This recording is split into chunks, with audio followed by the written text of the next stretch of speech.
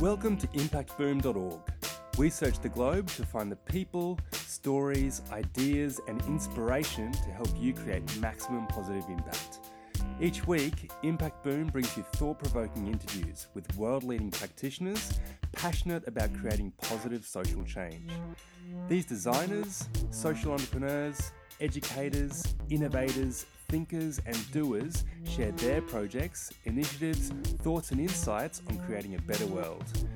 You can find all the stories, links and other great content at impactboom.org. Follow us on Facebook or Twitter for the latest updates, or subscribe to the newsletter or on iTunes.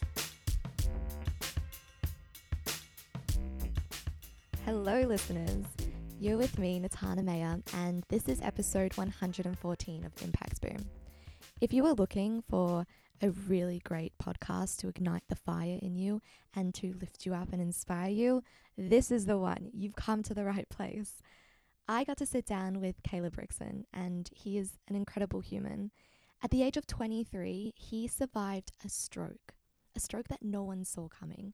And not only did he have to relearn absolutely everything from how to swallow through to how to even talk, he found the experience incredibly isolating and turned his whole situation around in order to create the network that he didn't have access to, which he now calls the Genius Network. And it's a story sharing platform where other young stroke survivors can get together, share their stories, express themselves, and feel more human, connect with a global community of people who just get it. Now, with this interview with Caleb, I need to make a few comments about it first. Firstly, I upgraded my gear, which is very exciting. However, it wasn't set up quite correctly, so it's going to sound like as if you're in the room with Caleb and I, with me on one side and Caleb on the other side. So if that's not quite your thing, feel free to chuck us on loudspeaker. You won't even notice the difference. The other point I want to make is that Caleb really speaks to the humanity in all of us, and I'm so excited for you to hear how he's using the power of storytelling to completely flip the switch and to change the narrative and take control of something so devastating, something that usually takes all your control away from you. So I really hope you enjoy this podcast, and get in touch if you have any thoughts or if you want to yell at me for incorrectly setting up my gear. But I promise that this episode is gold. So Cal, for our listeners who don't know you, Yes. Please tell us a bit about your backstory. Who are you? How did you start? Oh gosh, all this? okay. How did I start? I guess so. Yeah, my name's Caleb Rickson, and I get Cal for short. And I live in Melbourne, and I'm originally from Geelong, just outside of Melbourne. And I grew up. I'm 34 now, and I grew up as a star, hoping to be a star kind of dude. I was an aspiring actor, did a lot of musical theatre. That sort of was my go-to. So singing, acting and dancing was my thing. Triple threat. Oh my God, I was so threatening. Like, you just had to watch out. No, I trained very hard in those things, but I eventually did a lot of theatre and a lot of musicals. Like I've in my time, I guess, I can't remember. I know I stopped counting over 40, but I did a lot of musical theatre, and then eventually graduated from the Western Australian Academy of Performing Arts. Whopper. Had a bite of that burger. And then not too long after that, I was very fortunate to be cast in the Australian production of Chicago. Which is a huge deal. Which was, I was totally like freaking out. And it was very hard. It was a very competitive, not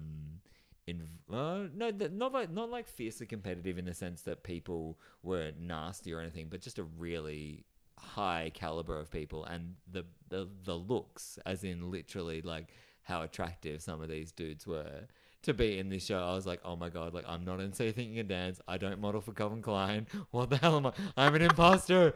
But anyway, the point is I got a part in the national tour with Caroline O'Connor and Gina Riley and Sharon Millichip and some of those guys, which was so awesome. So I kind of begun, I felt like, the next phase of my professional career. And 3 days after I turned 24, I was at the gym and I was shredding. Not really shredding, more so. So you could keep up with Yeah, all the supermodels. Totally, because I was like, oh my God, what am I going to do? I was working out very hard, or just, literally doing one of those pump classes in the middle of a Sydney gym when an aneurysm went off. And I did not know. I just felt a massive explosion in my head. And over the next 25 minutes, I very much stayed very conscious as my ability to walk, to stand, to swallow my saliva or the water that I was trying to have, and to speak, and then my ability to stay conscious, all depleted. I basically had a ticking time bomb that was going off, and it just needed a trigger. And I eventually was suddenly, went from thinking that I was there to get fit, but I was actually there to figure out how to save my life. And so once I was put into an ambulance and rushed off to the hospital, I then...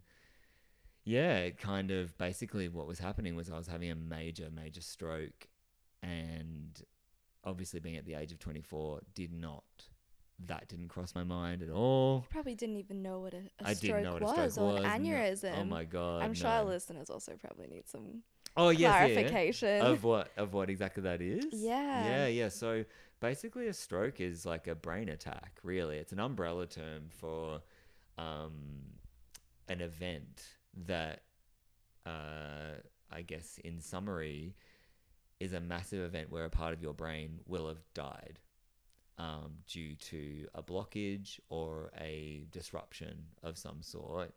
And in my case, I had a stroke that was, in terms of the percentage of people that most commonly have strokes, it is usually your 65-year-old and up age bracket. Well, that's the thing. That's the thing that we know about. But what is actually what happened to me was I had a condition, a congenital brain abnormality, which basically means that I had something that I was probably born with, but it wasn't passed down to me. It was just something that was like basically a needle in a haystack, a freak thing that happened. So, from that point, the story kind of goes from sort of my POV, my point of view, to more so my family, because I fell unconscious and then was I was in a coma. I was induced. They had to monitor me in the highest sort of care of ICU at the Royal Prince Alfred Hospital in Sydney, and I underwent a heap of tests to locate what had happened. And once they figured that out, because they were trialing a type of brain scan, so they found out what it was, then they did an operation to try and basically dislocate that thing from the blood flow, stop anything going into it.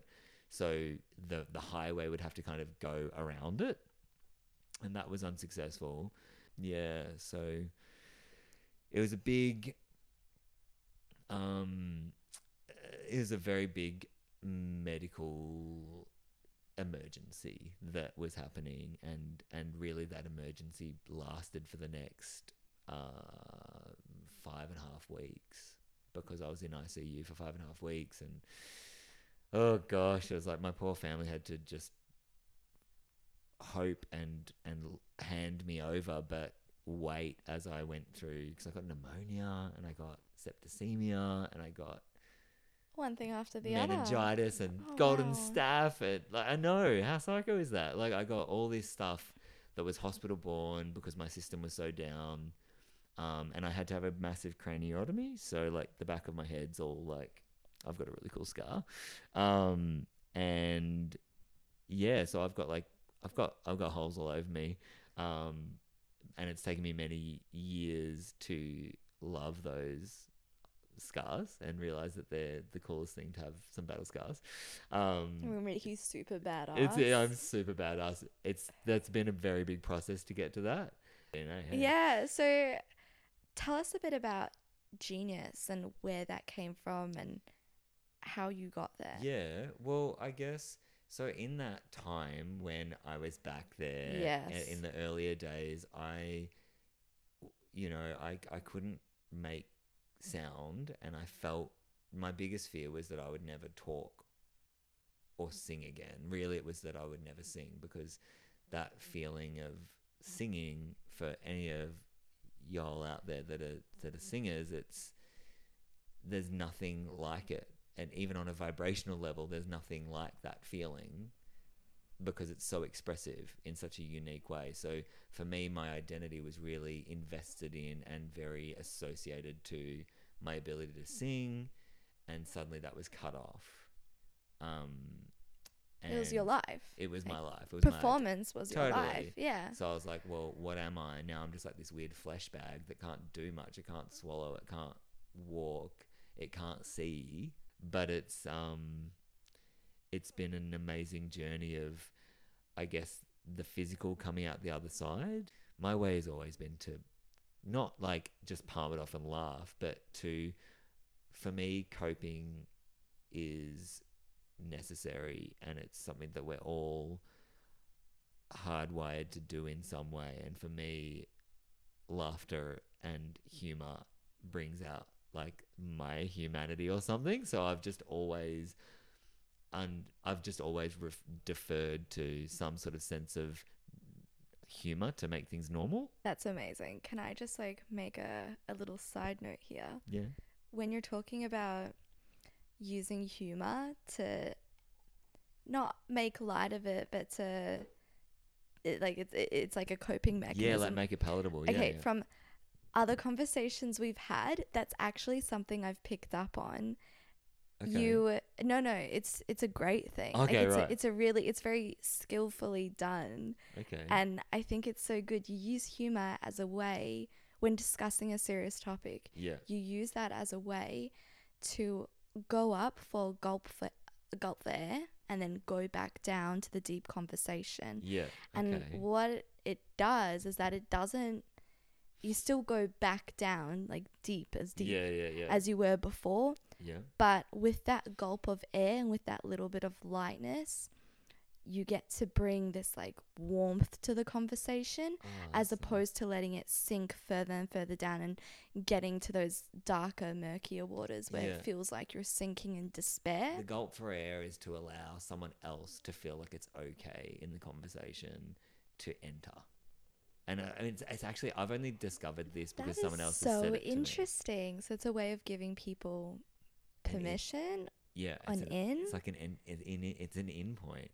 It's like an because- invite. Totally, because I just don't think that we have to, through my own sense of feeling so disempowered initially as a stroke victim, and realizing that I had the option to become a stroke survivor and see myself like that, and see, I guess my paradigm shifted, and very slowly, but it really has been so significant to like rebuilding this human that's hanging out with you right now. Exactly, because you had to start again. Yeah, I feel like I think it's so important that we share stories to help one another. But the one thing that we miss is hope. When we're recovering from a brain injury, it's so easy to have your hope taken away by a limitation.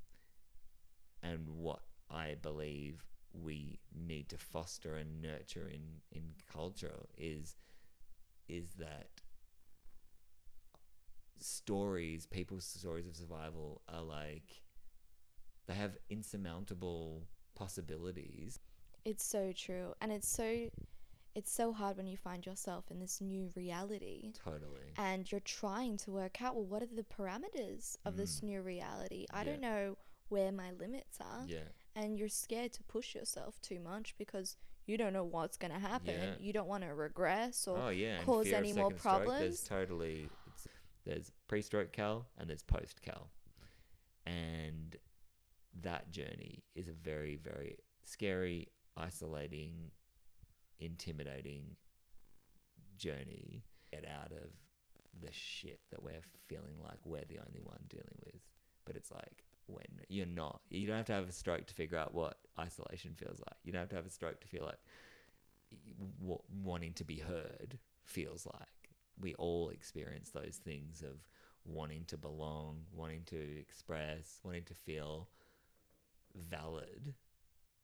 And I wanted to belong with people. I wanted to find people. That wasn't possible or easily done. Everything that I could find was driven by non-survivors, and I felt like it was sort of like I went to some groups or things like that. It would often become kind of clinical, or it was hard to connect on a more personal level other than really just a stroke level.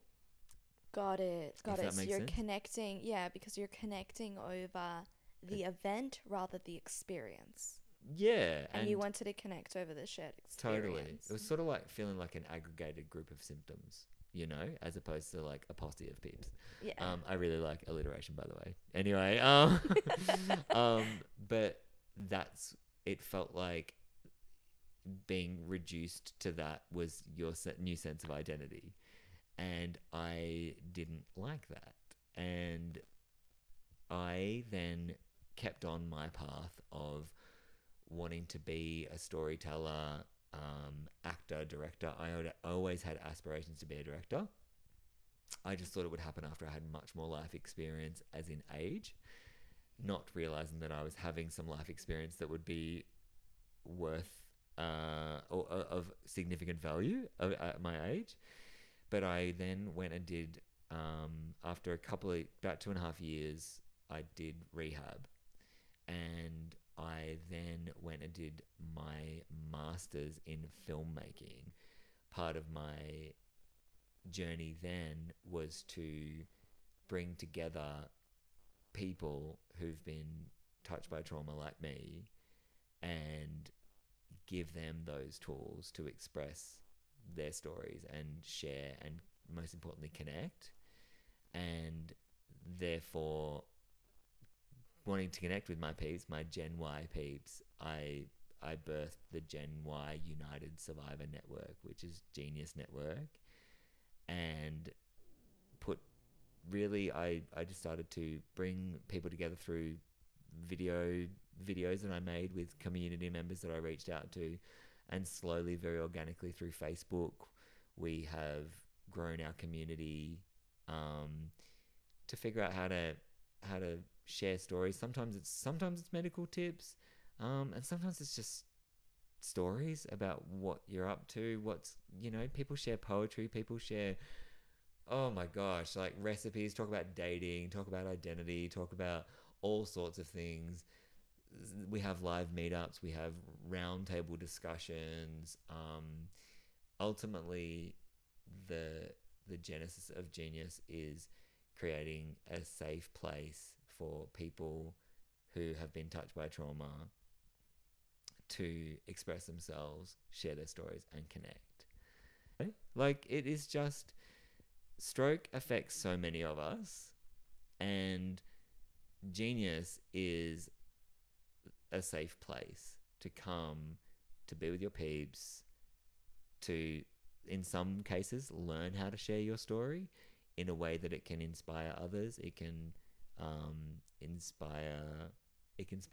it inspires connection, authentic connection. And that's the thing. And I feel that us as humans, the way we comprehend the world around us and the way that we also think of ourselves it's all stories. Like our Totally. history is just a bunch of stories Oh my gosh. that we tell ourselves. That's our childhood. Yeah. And our future is stories that we tell ourselves about our Mhm. future self. Yeah. And then our present self is a whole bunch of more stories. Totally. Everything's just stories. Yeah. You know? And I feel like you're using that to empower a whole bunch of people who, like you said, otherwise would have been completely isolated. Yeah. The fact that you're getting people from whoops, Yeah. man, you know? I know. I was like, oh, we might get people from like Bandura, and then it's like, oh, hi, Egypt. We've got people from Egypt. Like, and honestly, like, because that's the thing, language, words, it doesn't matter. Like, what unites us is our sense of humanity and our wish to belong with community, and that's why Genius has, you know, it's why it started, and it's why we're growing in our slow, steady way, is that it is safe, it is user generated, it's user led, it's survivor centric, and it's proud of that. And it's not to exclude, it's only to include and help the conversations that can be really, really hard and really, really scary become palatable from the outside perspective. So where do you see this? What's the dream? Oh my gosh. The dream is to have every single person who has been touched by stroke to be connected to the community straight away. That's the straight up thing.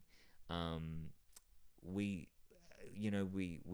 aren't even, at the moment, we're focusing on stroke because the community is obviously, I'm a stroke survivor, so being at the center, it's so important that our community has an identity and a very candid one. And so, you know, we host live events, we do all sorts of things, we do lots of live interviews and so much sort of connection. And really it's about establishing our social enterprise to basically help every person touched by trauma, those that feel displaced and disconnected, can come to a place called Genius and come to a community of geniuses to share our one vision of learning to share your story and express it with others that get you to essentially belong and be empowered in your own life and take those skills into your own life and maybe even feed those skills back into the community. So it's a big self-perpetuating cycle of people coming in, learning skills, taking them out, and then bringing them back. That's so special. And can I just tell you, I had this experience earlier in the week, and it made me think of you, and I wanted to know what you thought of it. Yeah. So, I mean, I know we briefly mentioned it before, but for our listeners, Sarit from Mango Soul Productions, the one from my first podcast, I can't remember what number it is, I think it's 96, she made a video about my health challenges and the art that I used as an avenue to help advocate for those kind of chronic illnesses. And the messages that I've been getting from people have been absolutely amazing, and I just never expected that kind of response. Wow.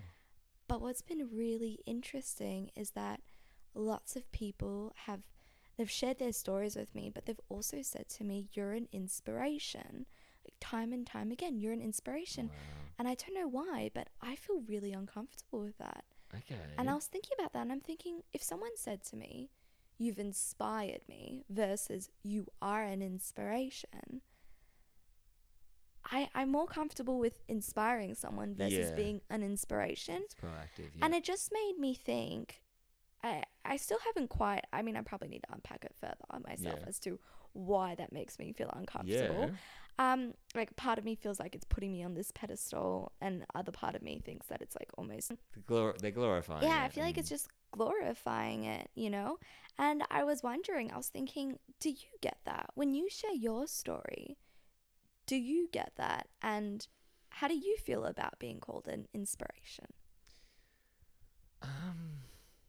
I guess short answer is I find it the compliment in which I believe it's usually intended. So I feel like I am very grateful. I always just hope that it's an active thing for them, not to just go, oh, that's inspiring and move on.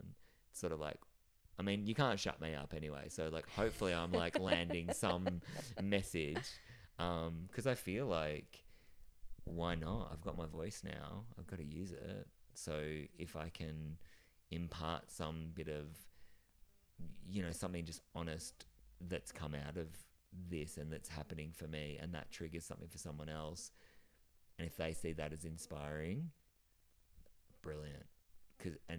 I'd prefer it to be inspiring rather than to sit in Because one inspirational. means you're instigating change or a shift Totally. in the state or an opinion or a way someone goes about something. So, yeah, I guess exactly what you're saying. Totally. One's more of an active switch.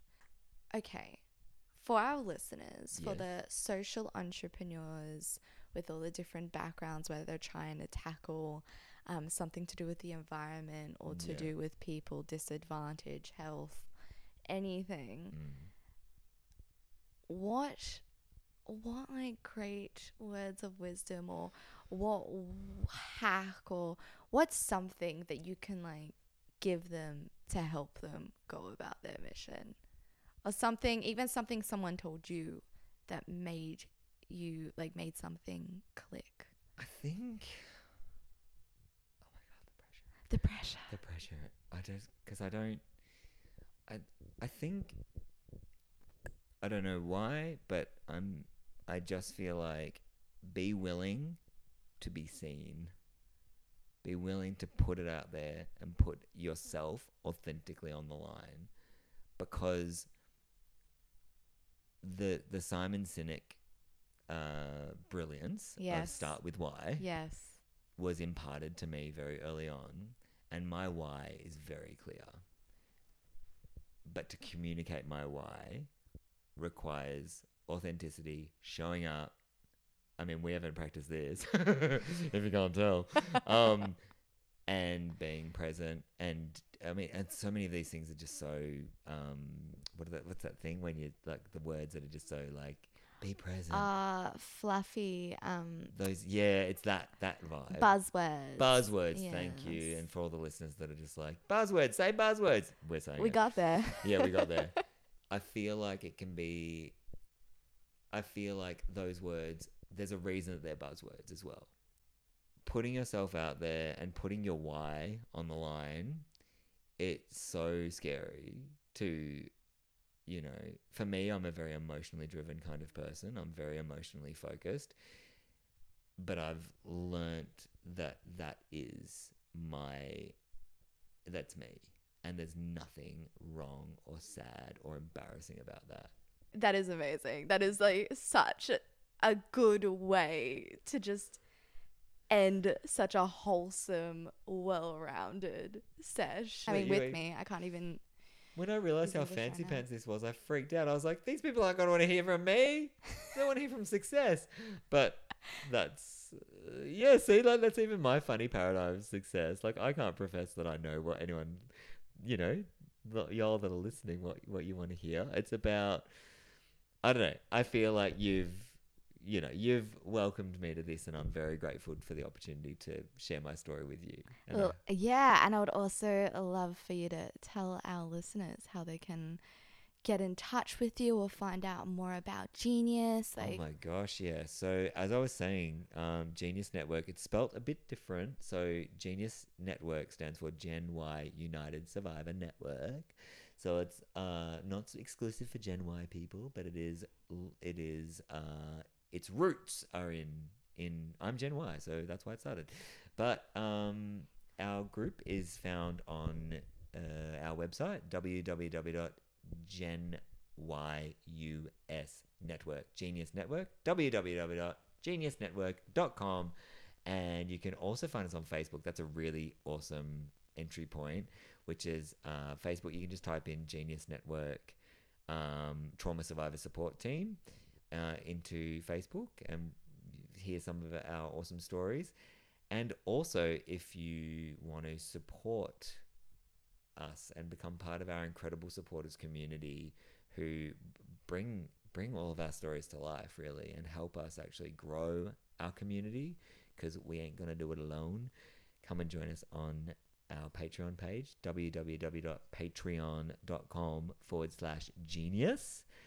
And yeah, come and just be part of the community. Even just peek in. You don't have to do anything. You can just watch. I always tell people, I'm like, just watch. And then the amount of people that come in afterwards. You're going to have a whole bunch of lurkers now. Yeah, I'm like, lurk away. Just look, it's safe. That's the most important thing. The amount of people that come into Genius that do not want to do a survivor snapshot. We've got lots of programs of how we introduce ourselves and things like that.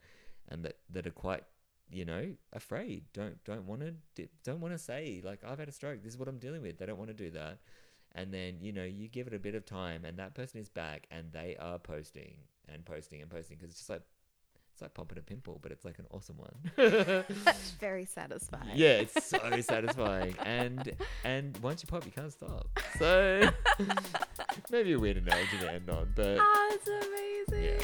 All right, thank you so much. Thank you for having me. Thanks for listening to Impact Boom. You'll find links to the initiatives, people and resources mentioned in this podcast on impactboom.org.